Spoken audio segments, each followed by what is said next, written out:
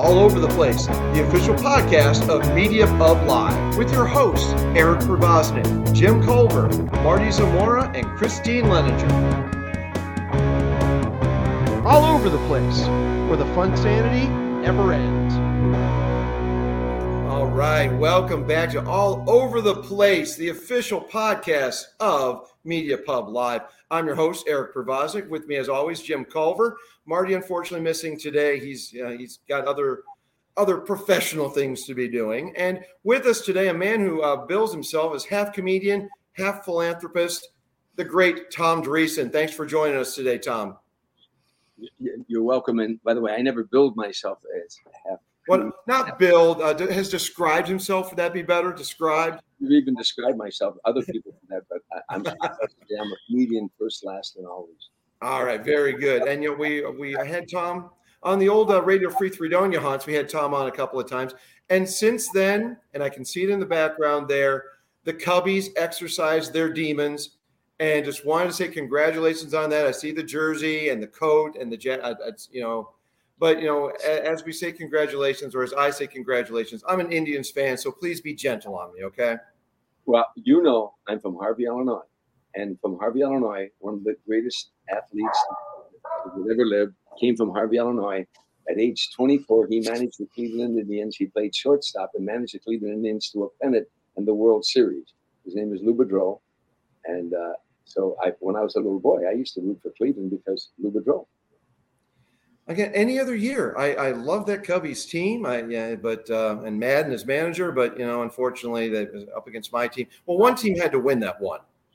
And I joked that year that when I saw what was coming, that it couldn't happen because the Indians playing the Cubs, ninth inning, the heavens will rend open, the four horsemen of the apocalypse will come out. And that did happen. Well, the four horsemen of the apocalypse didn't come out, but the rain starts coming down in the ninth inning. My phone blew up. And I said, I told you, no one can win this World Series. It's Cleveland and Chicago. Not going to happen. But the Cubbies did win, so, congratulations on that, the city of Chicago. Our producer is beaming right now, I'm sure as well. Yeah, there she goes. But Chicago, great. But tell us, you are, just even though you've been away from Chicago and been in L.A. and been all over the place, you remain true to the city of Chicago. Just what is it about the waters there in Chicago that just gets into somebody and keeps them loyal to the city? I don't know how others feel, but I'm a street kid. I don't have a degree from academia. I have a doctorate from the streets. I shined shoes in taverns. I set pins in bowling alleys. I caddied in the summertime. I sold newspapers, to help feed my brothers and sisters. And none of this do I regret. But I grew up on the streets. And, Chicago people are neighborhood people by and large. And so when you're from a neighborhood, you root for, sometimes you don't have anything to root for. It's 40 below zero and a wind chill factor. But you root for your Chicago Bears, you root for your Cubs. That's what neighborhood people are about. I'll never forget one of my favorite quotations was from Frank Sinatra. Was a New York Times. For some reason, I lost you guys. Are you guys still on the screen with me? Oh no, we're still here. We're here. Okay, there you are. Good. There we go. We're focusing on you, Tom. But one time we were having dinner in New York on West 57th Street, a place called Patsy's. Frank and I, we were in New York City working Radio City Music Hall, and afterward we had dinner. And a New York Times guy walked by, and he was joking. He stopped and said to Frank, "Why do you keep this guy Dreesen with you?" And Frank said, "You mean besides the fact that he's funny?" He said, "Yeah, besides that." He said, "Well, if I'm a saloon singer, and I am, then Tommy's a saloon comedian. By that I mean we're just a couple of neighborhood guys." And I always treasured that quote because that's how I always felt of myself. I'm a kid from the neighborhood, I tended bar in the local neighborhood after I came out of the service. Those kind of, that's what, to me, what Chicago was about, was neighborhoods. That's the one disappointment I had when I came to Los Angeles. I didn't feel that sense of neighborhood anywhere in Los Angeles like I did in Chicago or Boston, But the nice thing about, when I was living there, Joe Mantegna, he's got the Taste Chicago, the restaurant there in Burbank, Toluca Lake, however the city defines it. But I always like Friday nights, you Chicago guys would all get there and hang out, and it it was a fun. It's just cool that the guys from the neighborhood. There may not be neighborhoods, but you made your own neighborhood there. Well, that we call it. We're hangout guys. I love to hang out. And comedians after the show. What was the first thing we did? We go hang out. When we all started out years ago at the Comedy Store, after everybody did their set or at the improvisation, we'd find a restaurant like called Campus, and we'd go hang out. When I toured with Frank loved to hang out. He never went to bed till the sun came up. So. We hang out, and same way with when Joe's wife had that place. She doesn't have it anymore; they sold it. But Taste Chicago, it was a good place to go hang out in the neighborhood, like you're back in the neighborhood again. Oh, Taste Chicago's gone. I leave town and everything goes to hell. That's all because of you. Yeah. Oh, well, yeah, I'll take the fall on this one. It didn't happen after you left. The fall and the beef sandwich sales dropped considerably, and pizzas dropped considerably. It's true, folks. The deep dish there was phenomenal, and Well, rest in peace, Taste Chicago. Damn, that was that location, but that's a different story. That location that stayed there the longest of all the restaurants when I was living in Burbank. So, and rest in peace, also Hot Diggity Dog there on that corner. You should have like Tom just said, folks. I kept a lot of businesses in business. So it's.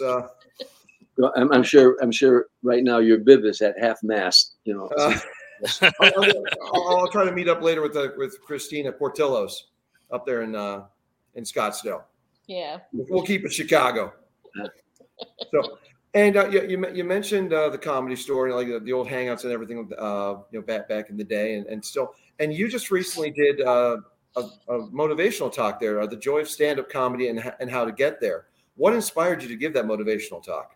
Well, first of all, for years, I've given motivational talks for corporate America to universities, keynote speaker at some of the universities and high schools even, on 4 subjects: perception, visualization, self-talk, and develop a sense of humor. And I elaborate on those 4 points. I've been doing it for corporate America for years. And it's just a passion of mine. I've read literally hundreds of books on the powers of the mind. And so I use those sciences when I was broke and down and out in Chicago. It's a long story, but I was with a comedy team, as you know, for 6 years. The team split up. I ended up on the West Coast with no place to go. My wife, my ex-wife, what's her name again? Oh yeah, Plaintiff. She wrote me a Dear John. I was out here on the West Coast. My kids are in Chicago, my wife. And I was down on my rear end. I ended up, I was house sitting for someone, and then I could no longer do that. And I ended up had no place to go. I slept in an old Nash Rambler. It wasn't my car. It was up on blocks. The front seat came down. So I slept there every night for almost a month, hitchhiking every night up and down Sunset Boulevard to the Comedy Store, begging to work for free. And in those days, I started applying these sciences I read from books like The Power of Your Subconscious Mind by Joseph Murphy.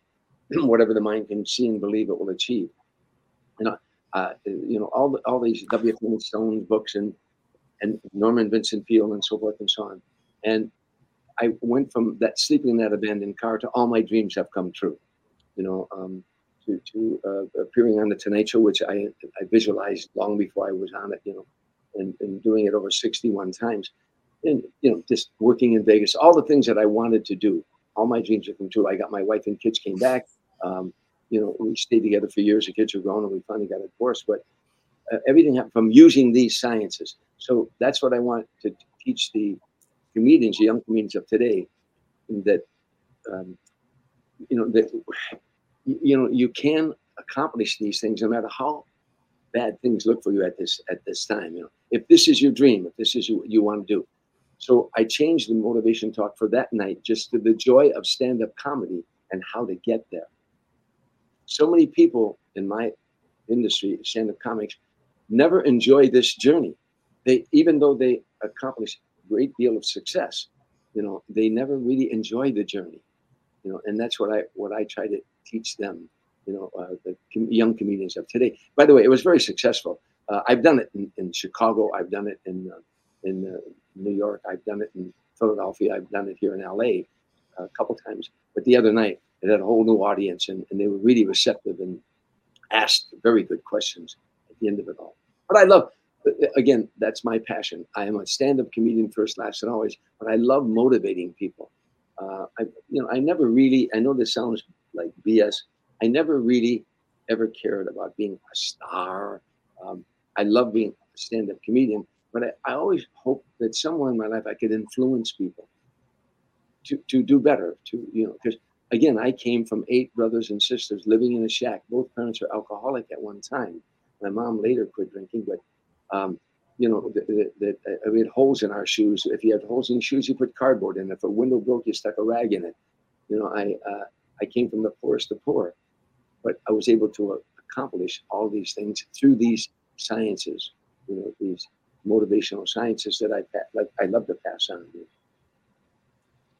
Well, it's going to sound like I'm sucking up now, but in all the years I was in LA, and then when I was doing a little dabbling in stand-up and getting to meet you and other people in that circle, you are absolutely the nicest and most helpful person in LA, as far as I'm concerned. And I'll always be grateful for the tips that you gave me, and I watch you give other people. And this latest thing at the Comedy Store with the motivational talk, what were some of the takeaways from the people who attended? Any memorable conversations you had afterward? It was interesting. A couple of things. One guy said, I flew in from Utah. He flew in from Utah to come to LA to do it because he had seen me on a podcast, Tom Papa's podcast, talking about this particular event. But almost always young comedians, want to know, give me some advice on stand-up comedy. I'm new. I just started out. I've only been doing it a year. I've been doing it 6 months or whatever. And what advice would you give me? And so I could talk for 2 hours on that subject. But basically, if you want to be a stand-up comedian, start where you are. If you're in Toledo, start there. Work as often as you can. Get on stage every opportunity you can. If there are no comedy rooms where you're at and you can't get on, then volunteer for charities. Tell them you'll MC their charity and maybe do a joke or two while you're up there. Get stage time. That's key. As much saying. So work as often as you can. If you would, read the book The Magic of Believing, or The Power of Your Subconscious Mind by Joseph Murphy. The Magic of Believing by Claude Bristol. If you don't believe in yourself, how can you expect others to believe in you? 4, maybe realize no one is ever going to help you. Everybody starts out thinking that I'm going to get discovered. Somebody's going to walk into this room in Keokuk, Iowa, and see me, and I'm going to get discovered. If it is to be, it's up to you. I have a sign on this desk right here. If it is to be, it's up to me. I put that on my desk 50 years ago. If it is to be, it's up to me. No one wants to represent you unless you can make money for them. We're in show business. That's 2 words, show and business. People will represent you when they'll help market you when you can make money for them. So if it is to be, it's up to you. Get yourself an act. Put yourself one joke at a time till you build yourself a sellable act.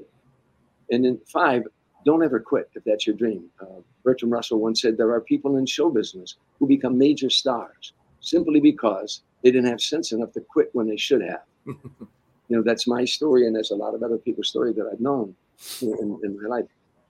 Those are 5 keys that I would give them. Also, if you're a stand-up comedian, decide what kind of comedian you want to be.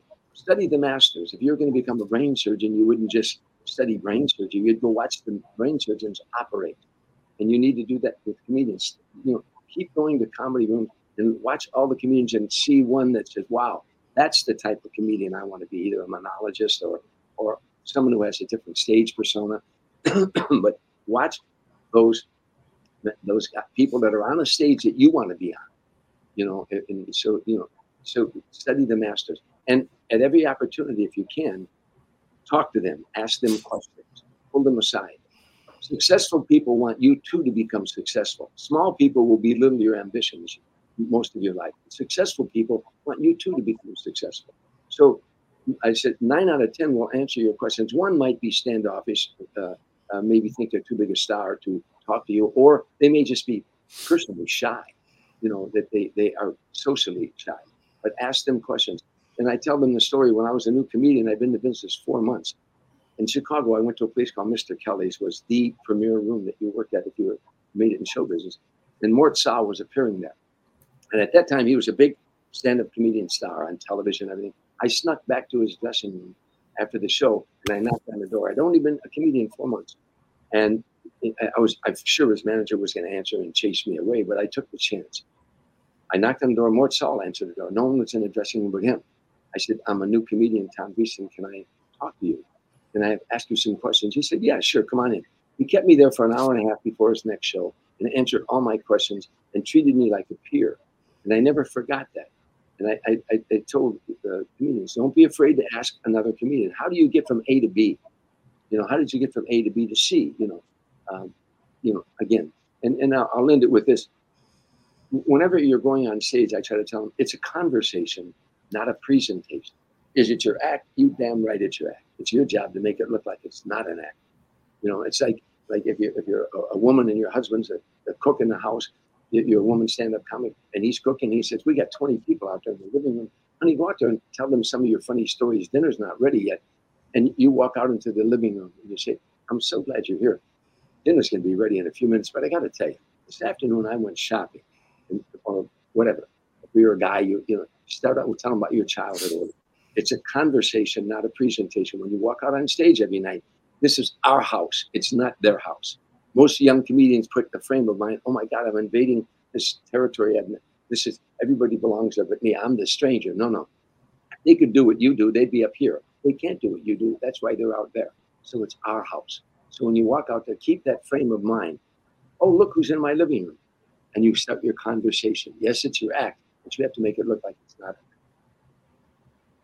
That was a long answer to a very short question. And a short question is something that I'm not exactly known for. So this is good. The tables were turned on that one. I like it. And Jim, I know you and I have talked about in terms of the state of comedy today. Did you want to throw anything out Tom's way in that direction? Yeah.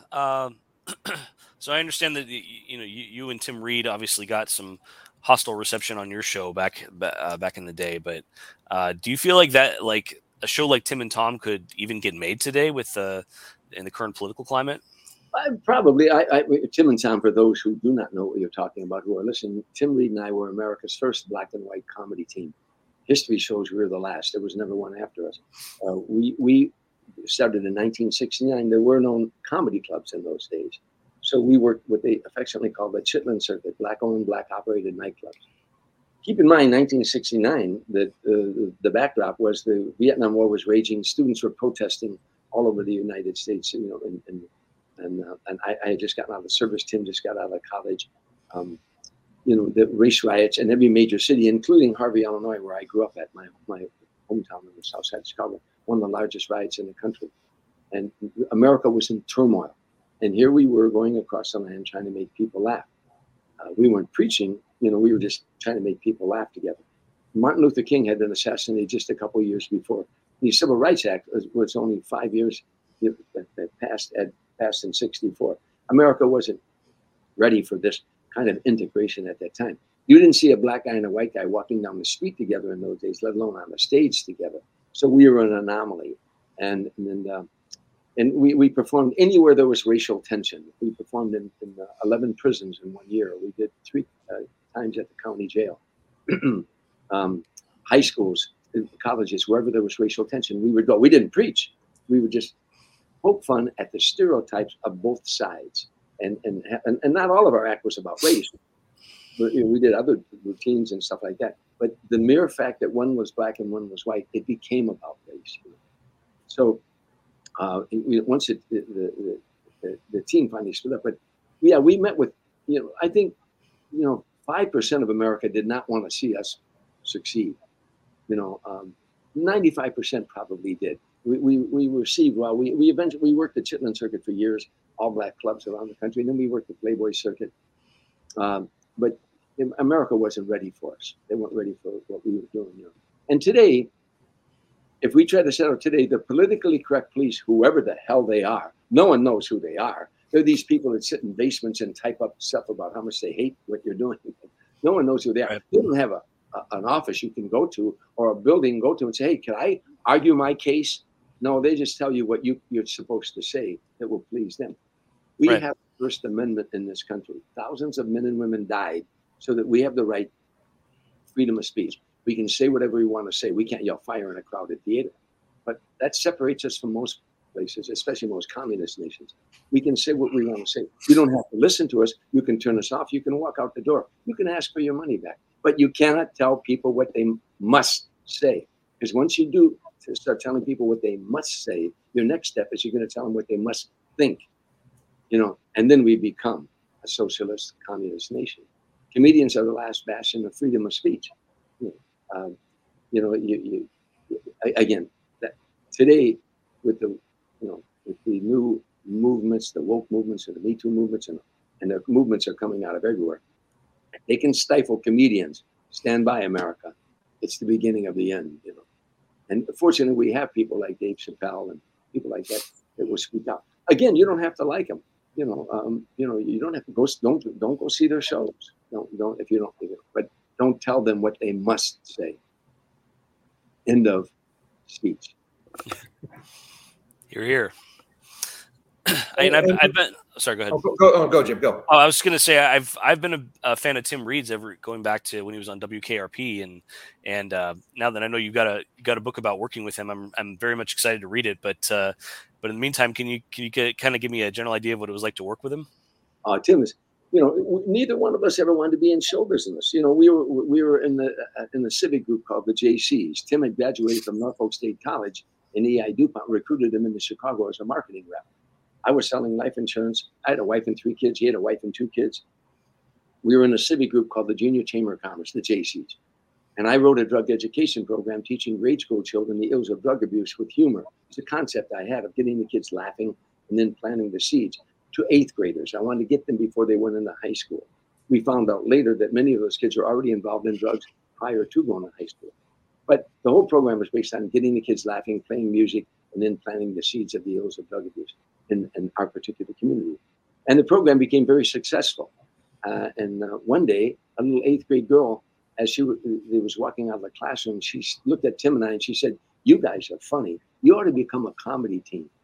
A couple of days later, the thought of a black-white comedy team intrigued us because no one had ever done that before. So, we started, working on what we thought might be material. We didn't know how to write material. We didn't know any of that stuff. We were such babes. And we there were no comedy clubs. So we went to a jazz club one night and we bombed, and, but the owner liked us and said, "We'll come back tomorrow night." And we came back the next night and we scored real well, and that gave us the bug. And Tim is he was a perfect, I was the right white guy to be in that act, and he was the right black guy to be in that act. I grew up very poor, 8 brothers and sisters, as I told you. I grew up in a predominantly black area. I played basketball on an all-black basketball team. I played football in an all-black football team as a running back. I later I did an album in front of an all-black audience called That White Boy Is Crazy. And Tim was an only child from the South who had suffered a lot of different problems as a child, but a college grad. I was a high school dropout. Oftentimes we'd do a morning show where they had a 1 camera, and the host would be saying, "Sitting with us today is a comedy team. One of them had 8 brothers and sisters, grew up very poor on the south side of Chicago," and the camera would zoom to Tim. And the other is an only child from the South who had a college degree, and the camera would zoom to me. But Tim. I love him. He's like a brother to me. His children call me Uncle Tom, and they have ever since they were born. And so that we just have a great relationship. We're working on a couple of things. We wrote a book years ago called in 2005 called Tim and Tom: An American Comedy in Black and White. And then I recently wrote a book called Still Standing: My Journey from Streets and Saloons to the Stage and Sinatra. And there's Tim and Tom in both of those books and how it all began. And there's kind of talk now, maybe possibly someone doing a 6-hour miniseries of what it was like in that era, 1969 to 1975, to tour the nation, North and South, as the first black and white comedy team. Another long answer to a short question. So who's developing that? Because that is definitely something I would want to see. Or still kind of hush hush as the groundwork is. The seeds have been planted. They're doing a documentary on my life from the book. Okay. A couple guys producing it. And from that, there's going to be a large segment of Tim and Tom in the documentary. And then, there's talk about Netflix and people like that. Okay. People that are interested, or that appear to be interested. Well, I've read both books. You're an amazing storyteller, and you're also an amazing and avid golfer. And so for all the pro-ams, and is the Tom Dreesen Celebrity Classic still going on? No, they're talking about renewing it again. I did that for 30 years, and I toured on the Celebrity Players Tour. It was basketball, baseball, football, hockey, tennis, and show business people that were 10 handicap or below, which was a great tour. It was Johnny Bench, Mike Schmidt, Mario Lemieux, John Elway, Dan Marino, Michael Jordan. We had 42 Hall of Famers. Show business: Jack Wagner, me, Eddie Marinero, Smokey Robinson, Frankie Avalon. Anyhow, it was. I golfed myself out to the point where I don't want to do any more tournaments. I played in the Bob Hope Classic for 30-something years. I emceed, and I played in the AT&T for 22 years. Now I just want to play with my buddies, who yesterday took me to the cleaners because I. Well, I know my dad drove you around at one of the Jamie Farr Toledo Golf Classics. Did he read it? Yeah, long ago, and said you're super nice guy. And so I'm glad you're able to get over there to the Highland Meadows Golf Club to work the Jamie Farr. But now, what are some of your favorite through the years? Some hidden gems that people might want to know to golf at. What are my favorite? What'd you say? So some of your hidden gems, some of your favorite courses that people might not know about. I mean, because you've done the Pebble Beach and all that. Everyone knows those. But some gems, maybe some hidden ones. To me, the one I always liked was Edgewood and Lake Tahoe. It was like every hole looks like it should be on a postcard. It's a great golf course on the lake. That was one of my favorite golf courses of all time. Obviously, you can always say Pebble, Pebble Beach, But when I was, a bartender, when I came out of the service, I would watch those golf tournaments, the Bob Hope Classic and the AT&T, and I never thought that I'd ever. I used to tell my buddies in the bar, because I'm an ex-caddy, the guys that caddy, I'd say, hey, well, we should go there and try to caddy not for the pros, of course, but caddy for the amateurs, just to be in that environment. And then one day, flash forward, I'm teeing off at the Bob Hope Classic. At Pebble Beach. It was sometimes it was like surreal for me, But again, in the bars, when I was closing up the tavern at night, when I was a bartender, my buddies would come in and we'd lock the door and I'd be restocking everything, and they would put Sinatra on the jukebox. Come fly with me, let's fly away. And they would fantasize, man, what would that be like, huh? Flying with Frank Sinatra and then all that kind of stuff. And then years later, I was pinching myself. I'm in this private jet. We're flying around the country. I'll tell you a great story that is in my book that I'll never forget. I had a street buddy. He passed away now. He was a tough kid, had a tough childhood, was in the 101st Airborne later on. We all went in the military, different parts of the military. But anyhow, tough guy. Didn't take anything from anybody anywhere. When I first went to Las Vegas and I was opening for Sammy Davis Jr., first time I ever went to Vegas, a couple of my street buddies came in and would be there. And the next morning after opening night, we were going to go out and walk along the strip. And my buddy, who, was a tough kid, I said, where do you go? Where the hell is it? TJ was his nickname. I said, well, TJ, he was standing in front of the marquee that said Sammy Davis Jr. and Tom Dreesen. And I said, Tommy, TJ, his nickname. But I said, TJ, let's go. He had tears rolling down his cheeks. I said, what, are you all right? He said, don't you get it? You don't get it. If your name is up there, the whole neighborhood is up there. Up there, I just never forgot that. That was such a touching moment.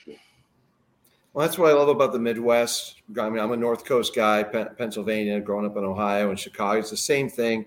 You don't, like you alluded to earlier, you don't look back, but you never forget where you came from. It's probably one of my favorite quotations when somebody does say that back home, they'll say, he's so-and-so, but he never forgot where he came from. If you had 8 brothers and sisters and you lived in a shack and there was no bathtub and no shower and no hot water, and you had holes in your shoes, and how can you forget where you came from? I tell who Midwestern people are out here in California, when I'd be jogging or going up there on the street, if I say good morning and they say good morning, they'll actually reply to you. Yeah. If you say good morning out here in LA to somebody, you say good morning, they're going, what did you mean by that? Yeah. What exactly do you want from me now? Yeah. you say, and you're in New York, you say, good morning. They say that to them, that means how long are you going to be away from your car? You know? And with a little F-bomb thrown in for yeah.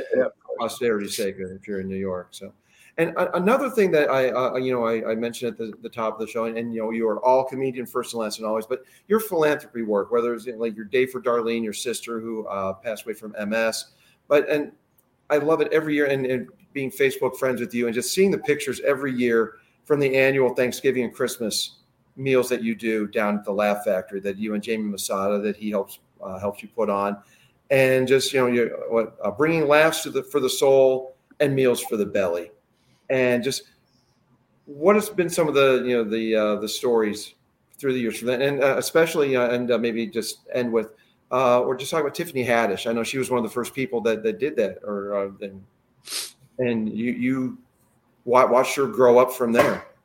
So it's just the motivation behind doing the Laugh Factory stuff. There's you asked three or four questions, and I'm known to do that. Number one, my sister Darlene had MS. She was 18 months older than me. I cannot remember a time in my childhood that my sister wasn't there for me. When I was a little boy, she'd hold my hand, help me across the street. She never complained about anything in her life. When my parents were out drinking and stuff, sometimes she had to take care of us kids. And she did, and she never complained. And about the time she started to live, she was stricken with MS, and she eventually went from a cane to a walker to a wheelchair to bedridden. And I went to visit her one time. I was appearing in Chicago, and I went to visit her. She was married, and her husband was outside mowing the lawn. And I went inside. She had been in a wheelchair, and she slumped over and couldn't right herself, and she was like that for a long time. When I got her right, I got her righted up. This is a girl that would go to church 6 days a week. She never complained about anything. She said to me, "Don't you come in here ever again, talking to me about positive mental attitude. I don't want to hear it. Don't ever talk to me again about God." She said, "You've known me all my life. What did I ever do to God that God would punish me like this? Come on, you always have these answers. Give me that answer." And I was stunned because this girl never talked that way. And I didn't have an answer. And I said, I don't know. I don't know. And 5 minutes later, she was crying. And 5 minutes later, she said, "I'm sorry, Tommy. I lost my faith. I said, "If anybody deserves to lose their faith, you do." And I didn't know what to say. But I went back to California, and I used to run like a mile every day. I just worked out. And I was running one day, and I said, I got to do something to show her that not only I care, but a lot of people care about her and all those who have MS. And usually, the reason why it's not, we normally have great sympathy toward childhood diseases, and rightfully so. But MS is an adult disease, so it doesn't get as much attention. One year I decided I'm going to run 26 miles. And I only run a mile at that time. If I run 26 miles, I'll call it 26 miles for Darlene, and people will pledge money for every mile I run, and we'll raise money for the cure and for patient care. And then I started recruiting all my friends, and I went to the JCs back in Illinois and said, "Will you sponsor this?" And long story short, I brought in Smokey Robinson and Frankie Avalon and Tony Danza and Jamie Farr and Betty Thomas from No Sleep Blues, Eddie Marinero. I'm going to leave out some people, but so many celebrities, and Chicago Cubs and Chicago Bears would come and run with me, and they would run a mile or 2 miles or a block, whatever they could run. Smokey Robinson's the only one who ran all 26 miles with me. But what I say is, in this story, at one point we culminated in Park Forest, Illinois, and there was about 10,000 people there, all these thousands of people there at the culmination of the run. There was a big festival there. And they brought Darlene out, and we had written a song. Smokey Robinson, Frankie Avalon sang a song that Frankie's conductor, Keith Josty, wrote called "Don't Give Up." And it was a tribute to Darlene and all those with MS. And we had the Illinois Philharmonic Orchestra there, and all these stars on stage, Connie Stevenson, all these singers, Smokey and Frankie and everybody up there singing that song. And Darlene came out in the band, and she was in a wheelchair. But then they opened up the side door, and they were singing that song to her. And I told her, I said, "Do you remember years ago when you asked me why you? I still don't know why you, but I know because of you, 10,000 people today are singing this song to you." She said, "No, Tommy, not because of me, because of you." I said, "No. because of you. All the love you gave me, all those things we learned in church, and stuff, what you sow, you shall reap. All that love you put out is now coming back to you. So that was the answer to that question, why I did that. But the other thing too is when we were growing up so poor in that shack, there was no welfare in those days. So the civic groups, the Kiwanis, the Moose, the Elks, the JCs and stuff, every year would bring baskets of fruit and turkey and ham and all these kind of things to poor families. And they would bring it to the shack that we lived in. And my mother, my proud Irish mother, would turn them away. She'd say, no, my husband has a job. We don't deserve that. Years later, she finally accepted that charity. Us kids were looking, we saw there was things in that basket we never saw before, But that registered in my mind that my mother was right. He had a job. He should have been taking care of us. But in those days, people helping people. If there would no one go hungry in the neighborhood in those days because neighbors wouldn't allow that to happen. It was people helping people. That registered in me deeply. And then coming out here to the West Coast, Jamie Masada every year would feed the homeless. Well, I hitchhiked up and down Sunset Boulevard years before that. I would live on $1 a day. I would go to Kentucky Colonel at the end of the day, corn and cluck for under $1. If I had a place like that to go and have a meal like that on Thanksgiving or Christmas, how much I would have appreciated that. So I never forgot that. So every year at the Laugh Factory for the last 40 years now, we feed the homeless on Christmas and Thanksgiving, and it's just I can't tell you how pleasing it is for us to feed them, and then we get up and we do comedy for them. We make them laugh. We do a stand up, which is one of my favorite stories. Is one year Paul Mooney, Margaret Cho, and me were serving, and Margaret Cho, I was on Mooney was on turkey, I was on Margaret Cho was on mashed potatoes, and I was on gravy. This is what we. And two poor old homeless guys walked by. They had holes in their shoes. They were walking by with the tray and looking food. And when they got to the end of the line, one of them looked at the other one. He said, "They had bigger names here last year." But that was one of my favorites. Now, getting to Tiffany, every Saturday years ago, we would have what they call comedy camp at the Laugh Factory, where ghetto children, poor children, would come there and we would feed them. And then if you wanted to get up on stage, if you're 8 years old or 10 years old, and you wanted to say anything, you didn't have to do comedy. You get and say, "My brother's a brat." We'd applaud. And next door, my name is Sophie, and my brother also is a brat. And we'd applaud. But if you wanted to try to tell a joke or two, we would encourage that. And Tiffany Haddish got up, and you could say anything you want. She was just a little girl, 14 or 15 years old. And she started talking about being a foster child and that she had these 4 brothers and sisters, and she was the oldest.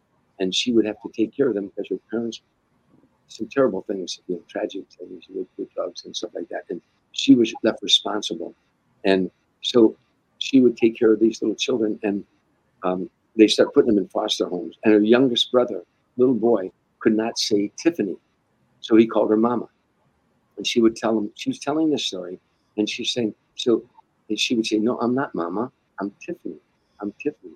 He couldn't say Tiffany. He just kept calling her Mama. One day, the foster people came and said, "We have to separate you 5 children. You can't all go to one home." So they put some in one van and some in the other van. And she's telling this story, and tears are coming down my face.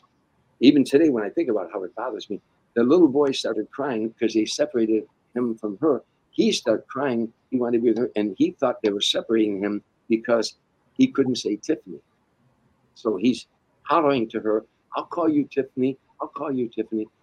And she's telling that story, and I was in tears. Everybody else was in tears, but she told it so matter of factly, And I just said that I love this little girl, and from that point on, I mentored her as much as possible. She tells people now I'm like a father to her, Now she makes $5 million a movie, and she's a big star. And every year, her and I keep the homeless again. I got to tell you something funny. I can't say it the way Tiffany said it. She had a couple of boyfriends that I didn't approve of, and she later admitted I was right. I'm a street guy. I picked up on them right away. These are bad guys. She ended up getting rid of both of them, and now she's doing very well. And she had a good-looking guy with her last time I saw her. And she introduced me to him. And she said, basically, he's like a father to me. If he doesn't like you, I don't sleep with you. But she said it a lot more graphic. And I was so I'm guessing she said it a little bit more street. Yeah. But I love her to death. She's a great girl. And it's got to be cool for you to see her making that $5 million a picture, and she's just a runaway success in the last few years. It's been fun to watch her. I'm not Jewish, but Jewish people, I used to caddy at an all-Jewish country club. They have a wonderful expression, fell. I fell. I swell with pride when I see, I fell. That's how they say it. But but when I see her in movies and TV, I fell. I have that sense of pride that God bless that little child. You're getting verklempt. Yeah, well, that's a good word. I'm a Catholic guy, but I watch enough Jewish comedians. There's Billy Crystal right over my right shoulder there. So yeah, that's where I pick up all my Yiddish.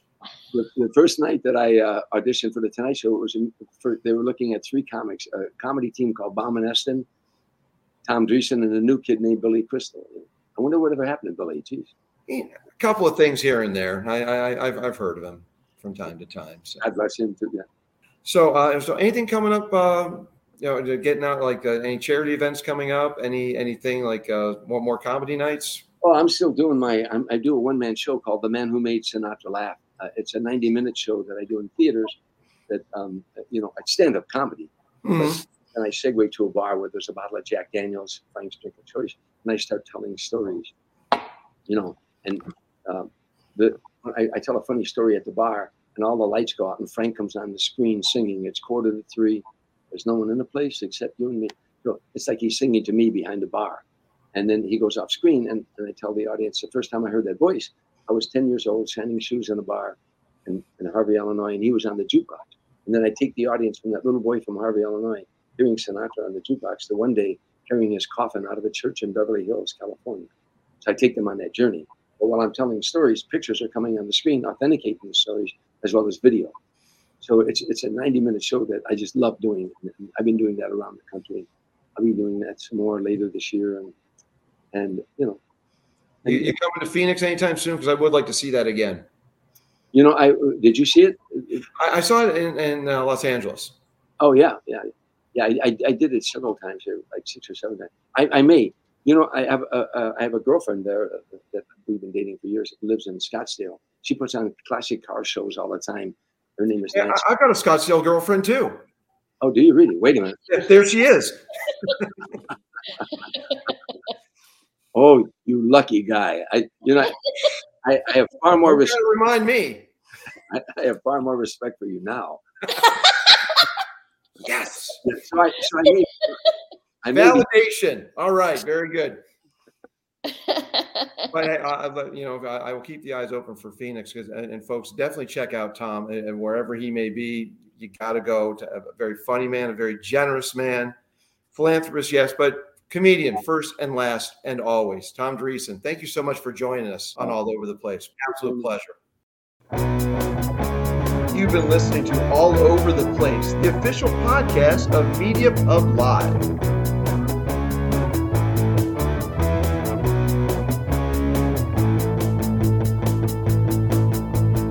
If you like what you've been listening to, and you know you have, be sure to share it with friends and family, social media, Twitter, Facebook, Instagram, Snapchat, wherever.